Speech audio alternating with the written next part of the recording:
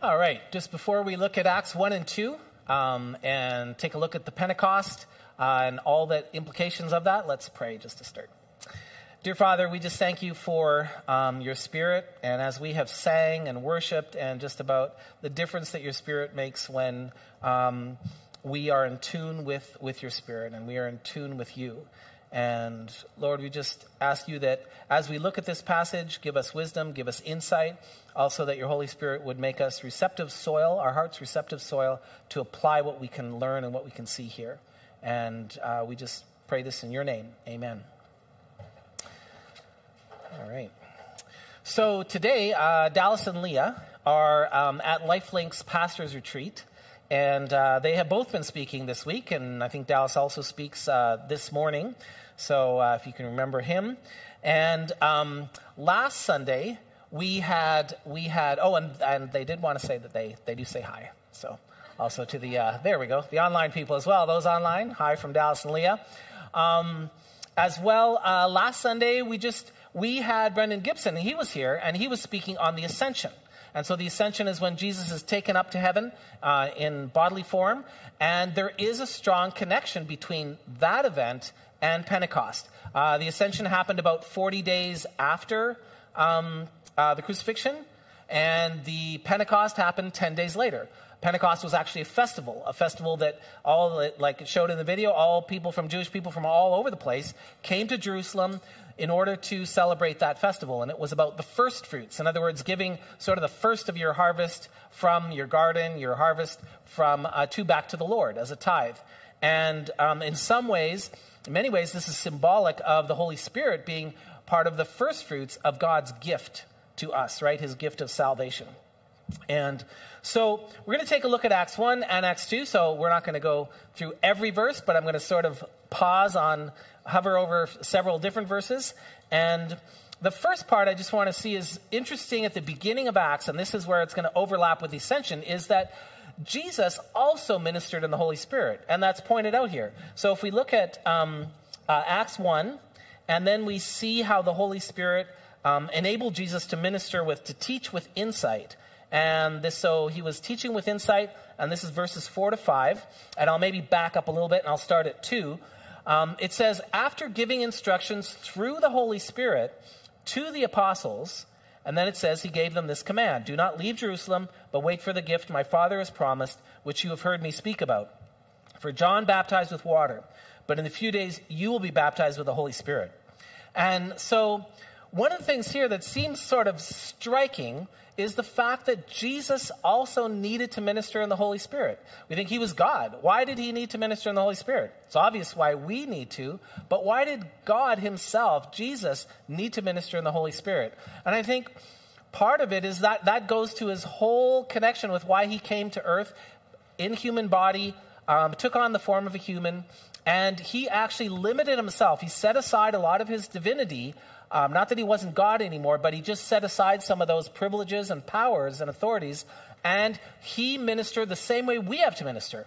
He also had to pray before he ministered. He had to pray before he chose the disciples. He also had to pray and connect with his Father for strength, right? And he also needed the Holy Spirit to minister effectively. And that just seems like a bizarre idea. But I think what Jesus wanted to do is Jesus wanted to model for us, this is how you do ministry in human form with all the same limitations. And so he did model this posture of dependency. And I know for myself, lots of times my brain is sort of whirling around really, really fast. That doesn't mean it's doing amazing things. It just is whirling around really, really fast. And I think, okay, we got to start the tech meeting, and here we go, and we got a tech meeting, and now, and I'm like 5 minutes. We're 5 minutes into the tech meeting, and then I all of a sudden realize, oh, we didn't pray at the beginning of the tech meeting, and we need to pray. Text does not seem like a very spiritual ministry, you could say, but we need God's help. We need the Holy Spirit. We need his wisdom oftentimes to unravel obstacles and difficult things that happen. So that's something that I need. It's easy to forget that posture of dependency, and this is what Jesus modeled here. And he also modeled one other thing that came about by his dependence on the Holy Spirit was also the fact that he also had a sense of timing. And I think for myself, I often don't think of timing. I get an idea, and then it's like, zoom, off I go with that idea. But Jesus knew, hey, the disciples are going to need to wait. Okay, they're going to need to wait, and the Holy Spirit isn't going to come instantly. It's not going to come. He's not going to come tomorrow. The Holy Spirit is not going to come in 3 days. The Holy Spirit, he's going to come in 10 days. And so he just said, you're going to have to wait in Jerusalem. And they didn't know how long. But I think because Jesus was in tune with the Spirit, he also had a sense of timing. And I think with ministry that we do in church, there is an aspect of timing. When do we, sometimes you want to do something, but it's not the right time. Or you want to say something to a person, but this isn't the right time. This isn't the right situation. They're not in a space where they can hear that. And you have to wait for God's leading and timing. And that's also what Jesus models here. Then if we go to the next point, B, teaching with power, we see this in verse 8. And before we get there, I'll start with verse 6 there. Then the disciples gathered around him and asked him, Lord, are you at this time going to restore the kingdom of Israel? And again, the disciples they don't have the Holy Spirit at this point living inside them permanently anyways. And they don't have a sense of God's timing. They don't have a sense of God's priorities. They're still thinking that Jesus is the Messiah, is going to kick out the Romans. That thought they have never let go of that thought about Jesus is going to kick out the Romans, and then we won't have these soldiers, demanding that we have to carry their equipment for them a mile or whatever it was. So they were off track, and yet Jesus brings them back on track. He says in verse 7, he said to them, it is not for you to know the times or dates the Father has set by his own authority, but you will receive power when the Holy Spirit comes on you, and you'll be my witnesses in Jerusalem and in all Judea and Samaria and to the ends of the earth. And so there was power, and it was also directed towards their enablement to be able to fulfill the mission that God had for them. And so he is trying to tell them, hey, don't lose your way, don't lose your focus. Also, don't get off track. It's easy sometimes for us to get off track. We get all obsessed with, I think, prophecy.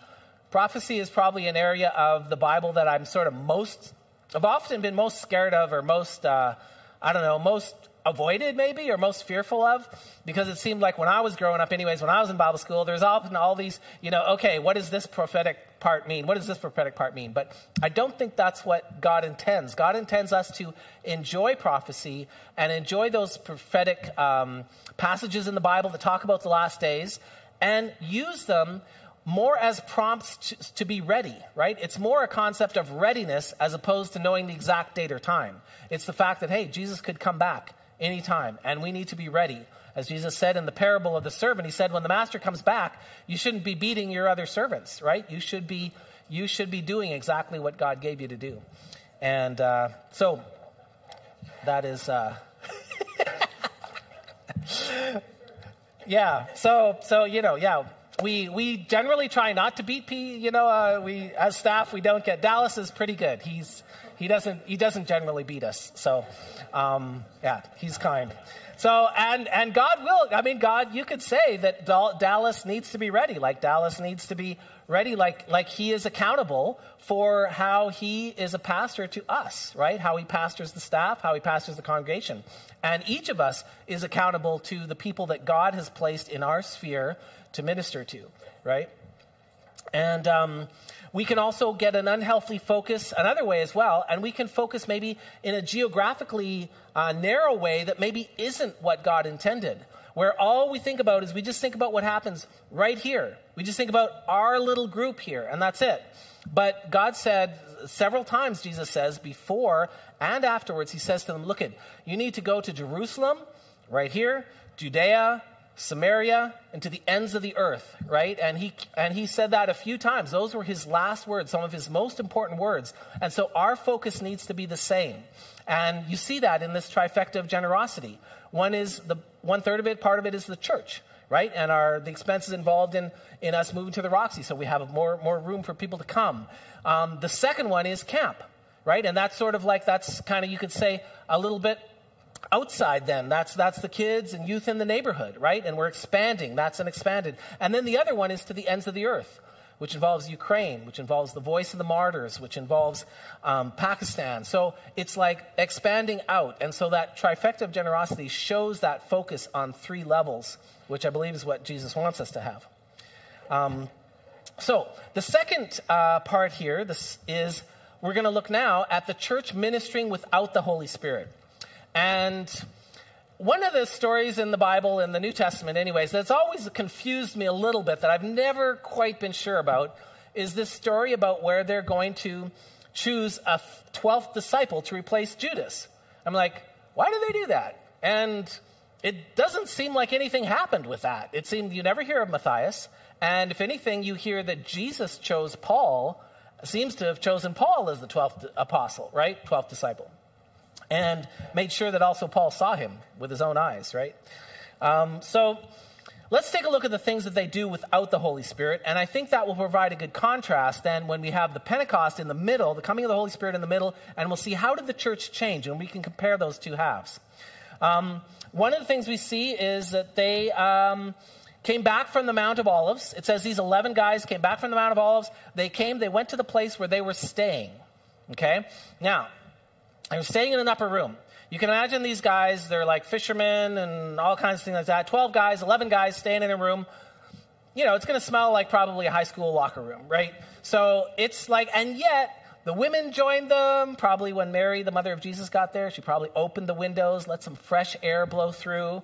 And this is where they prayed, and they prayed together. So it seemed like even though they didn't have the Holy Spirit dwelling in them permanently, personally, they still didn't get everything wrong.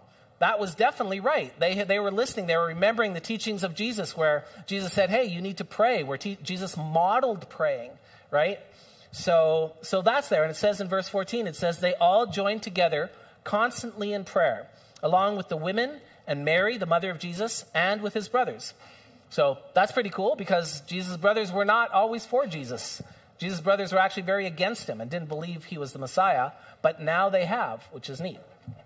Then the next thing we see is, if we go to the next point, we see the word with fuzziness. And I don't know how to explain this exactly or how to say it, but it just seems like Peter sometimes when he doesn't know what to do, he just does something. Doesn't know what to do, he cuts off someone's ear. Doesn't know what to say, he just starts talking, right? Like that just seems to be who he is. It almost feels like he did a little bit of that here. They were waiting, and waiting is really hard to do. Waiting is not easy, right? Just like to wait on the Lord and wait. Like we want to do something. We want to go. And here he was waiting, but he still decided, hey, you know what? While we're waiting, why don't we choose a 12th disciple? So he picks out a verse here, and one verse says, he says, for Peter said, it's written in the book of Psalms, may his place be deserted, let there be no one to dwell in it. So in other words, from that verse of David talking about wicked men that were going after him, he's saying maybe we shouldn't choose another one, right? And then he chooses another psalm, and in this psalm he sort of like points it down, and there's another verse, and he says, may another take his place of leadership. Again, he's talking about wicked people that are out to get him. David is. But Peter just sort of jams these 2 verses together, and then he says, therefore, which I don't understand how that happened, therefore it is necessary for us to choose one of the men. Like, how did he get that conclusion from 2 verses that were both going in opposite directions? But somehow he did.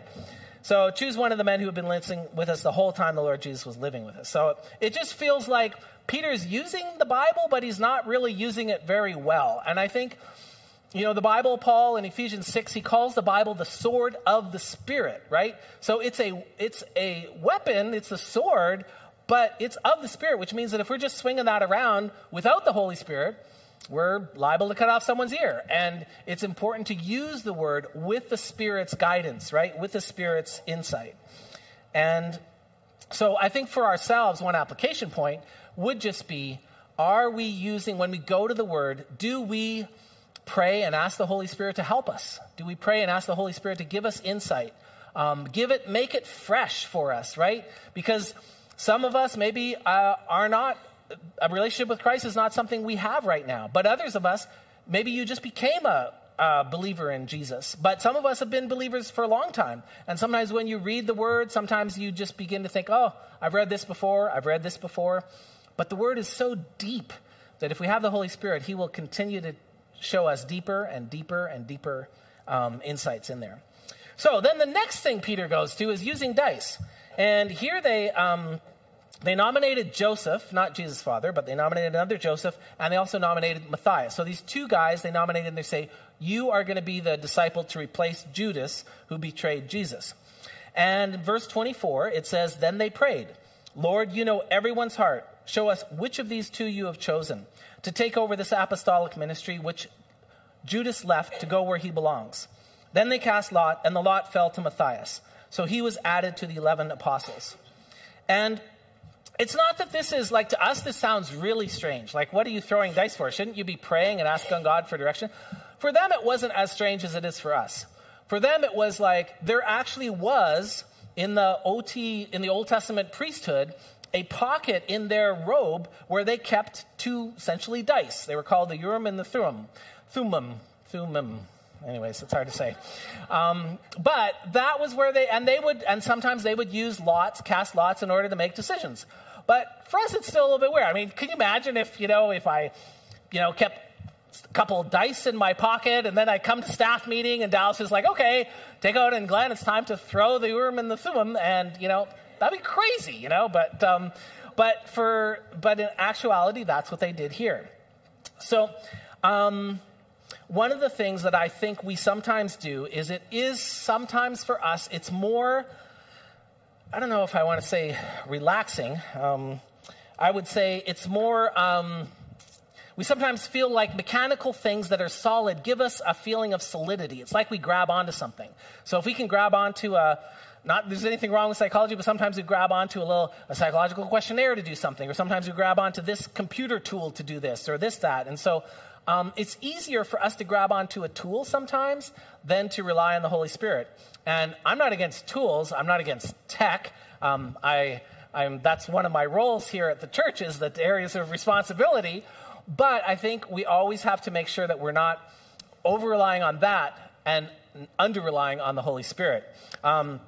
This last week, we're working on updating the website, and this last week I was thinking, you know what, we have all this text, little blurbs of text and information that we have to put in the website, and instead of me having to write all of that, or other people having to write all of that, why don't we just ask Chat GPT, and it's the AI, the artificial intelligence that can do this for us, and so I got my, I've never been on it before, and I got my little, registered for it, and I go into chat, and the very first question I ask it, I'm very polite, I asked it, please describe the youth ministry at the Rock Church in Saskatoon, and I'm hoping this will give us the blurb that I need in order to write the website. So, anyways, the way that an AI works is it generally, like the way this AI, from what I understand anyways, is basically does a Google search. It takes all that stuff, summarizes it down, and then it uses a natural language processor in order to take those ideas and put them into a nicely written English paragraph, which is great. It can be helpful. It can be very practical in terms of just getting an answer to something and getting something nicely summarized and written out.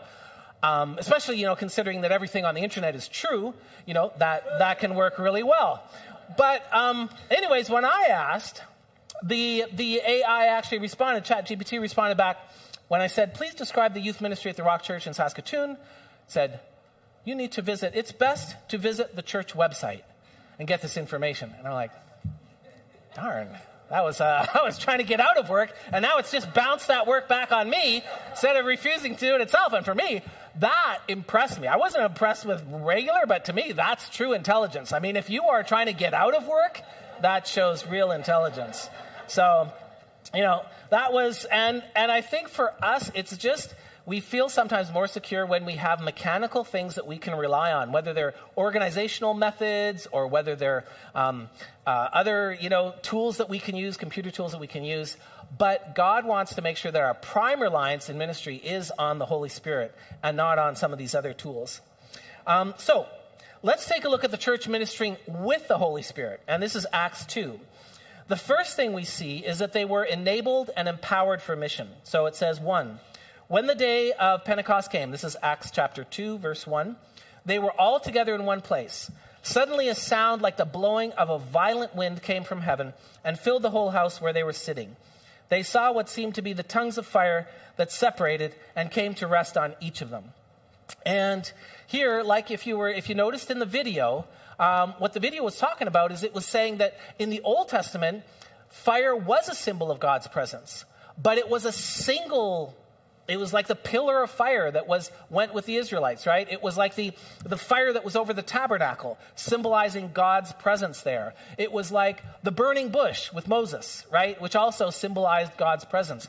And now suddenly that symbol is being used in a different way. Instead of one, like a pillar of fire being over this church, instead, there's like a pillar of fire over each believer, symbolizing the Holy Spirit is now come to dwell not just in the tabernacle, not just in the temple, not just in the church, but in each individual person, each individual believer. And so that is amazing. And also, I mean, I think it's cool, being having done some teaching of like English literature, poetry, Irish poetry, stuff like that. In my background, I do enjoy symbols. And what's cool about God is that God doesn't just give us a company manual to look through. The Bible is not a company manual.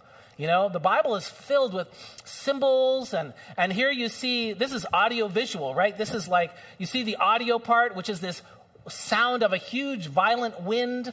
And then he's got the visual part, which is the flames of fire over top. God uses visual and audio media to communicate with us. And I think that's really neat. He knows how we are made because he made us. And so I think one of the things that we want to remember is just do not discount the privilege that we have as believers in the post-Pentecost age as opposed to the Old Testament believers. We have the privilege of having the Holy Spirit in us. And we need to not just realize that, hey, that is a privilege, and don't ignore the privilege. Don't ignore all that we have and having his Spirit inside us and seeking to start our day with the Spirit. It says walk with the Spirit. It says keep in step with the Spirit. All of that is about being with the Spirit through your day and having him being in tune with him. And another thing we see about the empowered part is it says all of them, verse 4, all of them were filled with the Holy Spirit and began to speak in other tongues as the Spirit enabled them. Now, there were staying in Jerusalem God-fearing Jews from every nation under heaven. And when they heard this sound, a crowd came together in bewilderment because each one heard their own language being spoken. And as someone who I've gone to another country, I've tried to learn that language, and learning another language is really hard work. It's incredibly hard work. And here, but God is still saying it's worth it. God could have had them speaking in Greek, which was sort of like the common language of the day, right, for the Roman Empire. He didn't. He actually had the evangelistic invitation, the invitation to the heavenly wedding banquet delivered to them in their first language for each of these Jews that had come from all these different countries over that area. And so that is also really neat that God said, hey, I'm going to empower the Holy Spirit. And sort of the first time the gospel was shared in this way, the Holy Spirit just brought this huge amount of supernatural power to deliver that message and deliver it in their own language, which is really neat. And also, too, there was an aspect of waiting for God's timing, right? Like what would have happened if the disciples would have said, I know Jesus said, wait in Jerusalem, but you know what? We've waited a day. Let's go out. Let's start getting Samaria to the ends of the earth. What would have happened? They would have missed that opportunity at Pentecost when Jews from all over that area, all over every country, had come to Jerusalem. And so Jesus knew that was the timing they needed to wait for. And same for us. We need to wait for timing. B, the word with clarity and boldness. And again, you might feel like I'm sort of foisting this on the passage. Maybe, I don't know. But to me, the way that Peter preached or shared the word in the first chapter is very different from the way he shares the word here. And I think one of the things we can see is also the result of a ministry. The fruitfulness of a ministry also sort of is a mark of the Holy Spirit being involved. When you see a ministry, the result of a ministry, or even if you as an individual go over to talk to somebody that needs encouragement or is in pain, and you're going, I don't know what to say. I don't know what I'm going to say to this person, but you ask the Holy Spirit to help you, and suddenly that person is just tremendously encouraged. They're just like, you have just done amazing the result just seems like way more than your meager human effort, then that is the Holy Spirit there. And I think that's what we see from this preaching. It resulted in 3,000 people coming to the Lord, right? And so here we see Peter saying, these people are not drunk as you suppose. Now, again, this is a little bit confusing. If you see people speaking in all these languages amazingly, and it's like they all know Greek and Italian and Arabic and Mongolian or whatever it is that they are, Hindi or whatever it is, or Amharic, they know all these languages, you wouldn't necessarily think, oh, alcohol did that. That was alcohol. It's like, generally speaking, increased learning and rapid learning doesn't happen under increased alcohol consumption. Just in case anybody's confused about that. So anyways, he says these people are not drunk. It's only 9 a.m. No, this is what was spoken by the prophet Joel. And he uses a verse from the Old Testament in the book of Joel, and he says, in the last days, God says, I will pour out my spirit on all people. Your sons and daughters will prophesy. Your young men will see visions. Your old men will dream dreams. So he's talking about the pouring out of the Spirit and supernatural things happening, like these people suddenly being able to speak in all these different languages perfectly and communicate the gospel to all these Jews that were there from all these different countries. And so here you see he takes a verse, it applies to the situation, and then when we go to to point C, supernatural fruitfulness, we see the result. Verse 41, those who accepted his message were baptized, and about 3,000 were added to their number that day. So in contrast to to chapter 1, where Peter used the word of God, but it didn't seem to have any effect. Like, we never hear of Matthias as a disciple after that. We never hear him mentioned, but we hear of Paul mentioned all the time. In fact, he wrote most of the New Testament. So that's really something that's amazing. And I think that when we see 3,000 were added to their number, 3,000 became believers. So if you're here today and you're wondering, what does it mean to be a believer in Jesus? It's not a complicated thing. He just says you need to repent and believe and be baptized. And it's very simple. It's like we go to Jesus and we say, Jesus, please forgive me of my sins. I want to follow you. And baptism is then a symbol of that, right? Baptism is a symbol of saying, hey, I'm going to leave my old self in the water and I'm going to rise out of the water and to my new self now. And the new part of the new self is that he's made us a new creation inside through the Holy Spirit also dwelling in us. So, and that's, I think, supernatural fruitfulness is something that we need to see. We need to see like when we pray, it's good to, what I do try to do is each day, I try to record what I pray and ask God for. And then the next day, I look back and I see, how did he answer that prayer for that day? And sometimes I put a yes, a Y. I put a Y and that shows, yes, God answered that. Sometimes I put a Y with an exclamation mark. Y with an exclamation mark means God answered that prayer in like an amazing way that I can't explain by just coincidence. So I would also encourage you to take a look and try to say to God, hey, I want to see you do, I'm going to give you my meager human effort, and then I'm going to look and see, what are you going to do with that this week? Whatever that is, whatever ministry or whatever assignment or mission God sends you on. And part of that, I think the Holy Spirit also, part of it is listening to the Holy Spirit. I think if we are in tune with the Holy Spirit, we also know when the Holy Spirit suddenly says, you know what? You need to go talk to that person. Or you see that neighbor over there, they just had this. If you did this, that would be a big encouragement to them. And if we listen to the Holy Spirit, then he will prompt us more times. And I believe that if we don't listen to those promptings to act, to minister to somebody, I think the Holy Spirit's voice in our ear goes quieter and quieter, right? But as we listen to his promptings, then we can hear those with greater clarity and look for supernatural fruitfulness.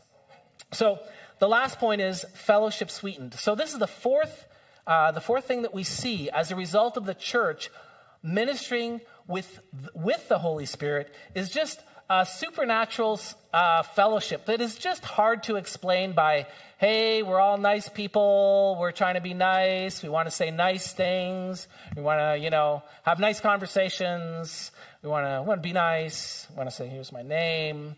But it can't be, if it's the Holy Spirit is involved in our fellowship, it's a lot more than what can be explained by, hey, we're just like a little club that meets on Sunday. No, it's going to be the things that we're going to see here. All believers were together and had everything in common. They sold property and possessions to give to anyone who had need.